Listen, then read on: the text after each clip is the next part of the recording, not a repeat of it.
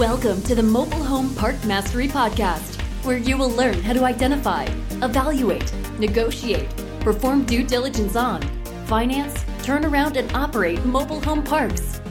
And now, here is your host, the fifth largest mobile home park owner in the United States, Frank Rolfe. The best chance you have at success is to run with your bayonet on, screaming at the enemy. This is Frank Rolfe, the Mobile Home Park Mastery Podcast series, and we're on our second of our four-part series on literary lessons learned. We're talking today about great military books and what you can learn from those regarding mobile home parks. Well, back when that quote was done about running with the bayonet, that was obviously during the Civil War. But you see that over and over again in most all military books, the very concept that the best chance you have of success is to be aggressive, not to hold anything back, to be very focused. And that is very, very true in the world of mobile home parks. The people who seem to buy mobile home parks the fastest at the best prices are those who are fully engaged in the process. They hold nothing back. They don't just call one or two brokers. They call every broker there is. They don't just look at one or two listings online. They look at them all. They don't just cold call a couple people. They cold call hundreds. So really, being very, very aggressive is a very good habit to have as a mobile home park buyer. It's also very good to have as an owner. On the aggression on the owner, what you want to do is always figure out how to better your position, not at the sacrifice of your customers, but definitely you want to keep everything aligned with the market, the rents, utility bill backs, property conditioned, everything. There's nothing wrong with being a little aggressive. And I think that's one of the first things I learned from war books is that probably all of us in a civilized society hold back a little bit, but maybe our best chances of success are maybe to push a little harder. Another thing I learned from the Civil War and books on the Civil War is the case of Stonewall Jackson and basically what that is about efficiency of effort. For those who've never read any books on Stonewall Jackson from the Civil War, he got his name Stonewall Jackson because in one of the very early battles that he was a commander on, he had his troops positioned in a certain spot because he had already kind of figured out the way the battle would go. And rather than have his soldiers have to run from spot to spot, attacking and retreating, he decided where they needed to be on the very final end of the battle. And he had them then just basically all lay on the ground. That way no one would see or shoot them. Meanwhile, when the battle was raging on, a general ran over to him and said, Jackson, you're no better than a stone wall because you're not moving at all. And with that general was shot off his horse and killed. And Jackson told his men, don't move, stay right where you were. And he was exactly correct. At the key point of the battle, the enemy came running up right into Jackson's men, who then basically annihilated them, and that's where he got his fame. So what's the key from that as a mobile home park owner is efficiency of effort. Don't feel like you have to be running around. Figure out what's really important, and then focus on that. So you don't have to engage in efforts that are not going to happen. You would never want to call, for example, brokers on parks you wouldn't necessarily want to buy geographically or price-wise. So just take your effort and make it as efficient as you humanly can. Third item I get out of a book on the Navy. There's some great books in the Navy on warfare. And one story that really made an impression on me when I read this is probably back, I don't know, when I was like 18 years old or something. It was a book about World War II and the Navy. And there was this interesting story where you had somebody who had not a very big ship. And they were being annihilated in a battle against this giant battleship. I think it was a Japanese battleship. And the way the Navy apparently works is if you get in trouble, you fire off these smoke grenade things, and then you run off into the distance, zigzagging the boat left and right. And that way the other enemy can't see to shoot at you very clearly. So they don't know where you are. So they shoot and they shoot and they shoot, but they rarely hit your boat because you're going at a high rate of speed away from them diagonally, and they can't figure out where you are. So in one battle, the Navy destroyer battleship, I think it was a battleship, basically had hit this other ship, and it was on fire, and it was looking pretty bad. So what the guy did was the commander had laid down a whole bunch of this smoke, and then he went out not very far at all, and he told everyone to jump off. They were like, what's the point? He said, just get the lifeboats out, everyone get in your lifeboat and get off. So they did. And he then proceeded, just with him only on board, with the engines on, he turned the engines on full blast and he turned the ship around. And as the giant battleship went into the smoke, trying to get one last shot at his little boat, it hit him head on. he in fact had gone out and turned his own boat basically into a giant torpedo. And when the two collided, it exploded and sank the giant battleship. And the reason I think there's a lesson learned from that is often when dealing with cities as a mobile home park owner, there are points of weakness that you can inflict upon the city to get your way. Some of them are very simple. The laws of grandfathering. It's a basic property right. The city cannot make you do anything with your mobile home park that's part of an ordinance that was passed after the park was built. So grandfathering is a very real thing that everyone should be able to get enforced. Some states have recently, for example, Iowa, taken the cities away from even challenging grandfathering, saying that every lot can be used. Texas already passed that a couple of years ago.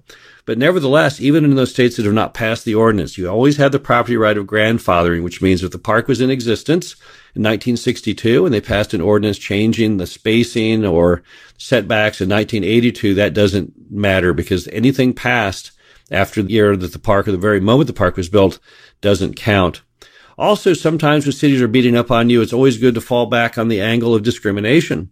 A lot of cities don't like poor people. They feel they don't contribute any money to the tax base, and they use up a lot of city services through school and the hospital, and they would love to get them out of their town. So what they'll do is they'll fight the park, and they'll try and scare off the buyer, or even if you're the owner, scare you as the owner into shutting down your park. What you can do now is you can go to the United States government and file a discrimination suit through HUD. There's only one, to my knowledge, that's been filed by a park owner against the city, and the park owner won.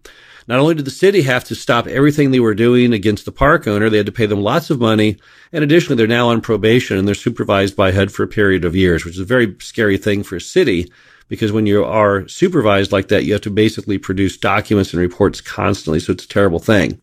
Another point of weakness that most attorneys have figured out is that cities crumple immediately if you force them to go to a jury trial. They like to always do everything in the confines of the courtroom because that city typically offices with the court.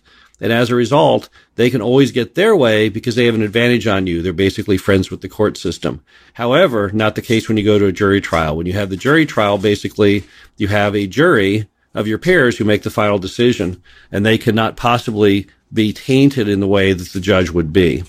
Another great war book is one written about Bernard Montgomery, the British general who many feel was one of the great commanders of World War II.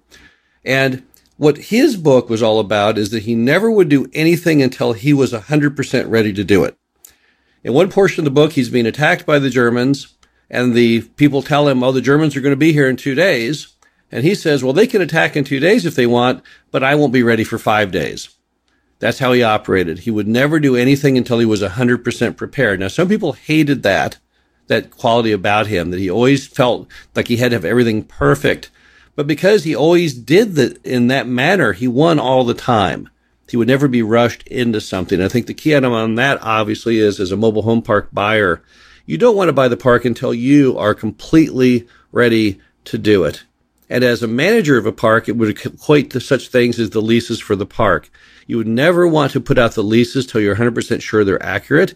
You would never want to send a notice till you're 100% sure you're doing that properly. You wouldn't want to bill back water and sewer till you know you've got that mastered. So you always want to be completely thorough and perfect in everything you do, just like Montgomery. Does it mean that it's okay to be a few days late?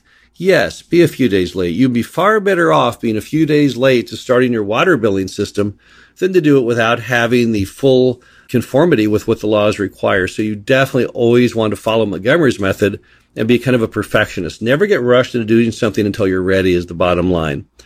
Finally, I want to talk about U-boats. I've read many, many different books about World War II and U-boats because it's such a fascinating chapter in American military history, because when they brought out the U-boat, people thought there was no defense against it.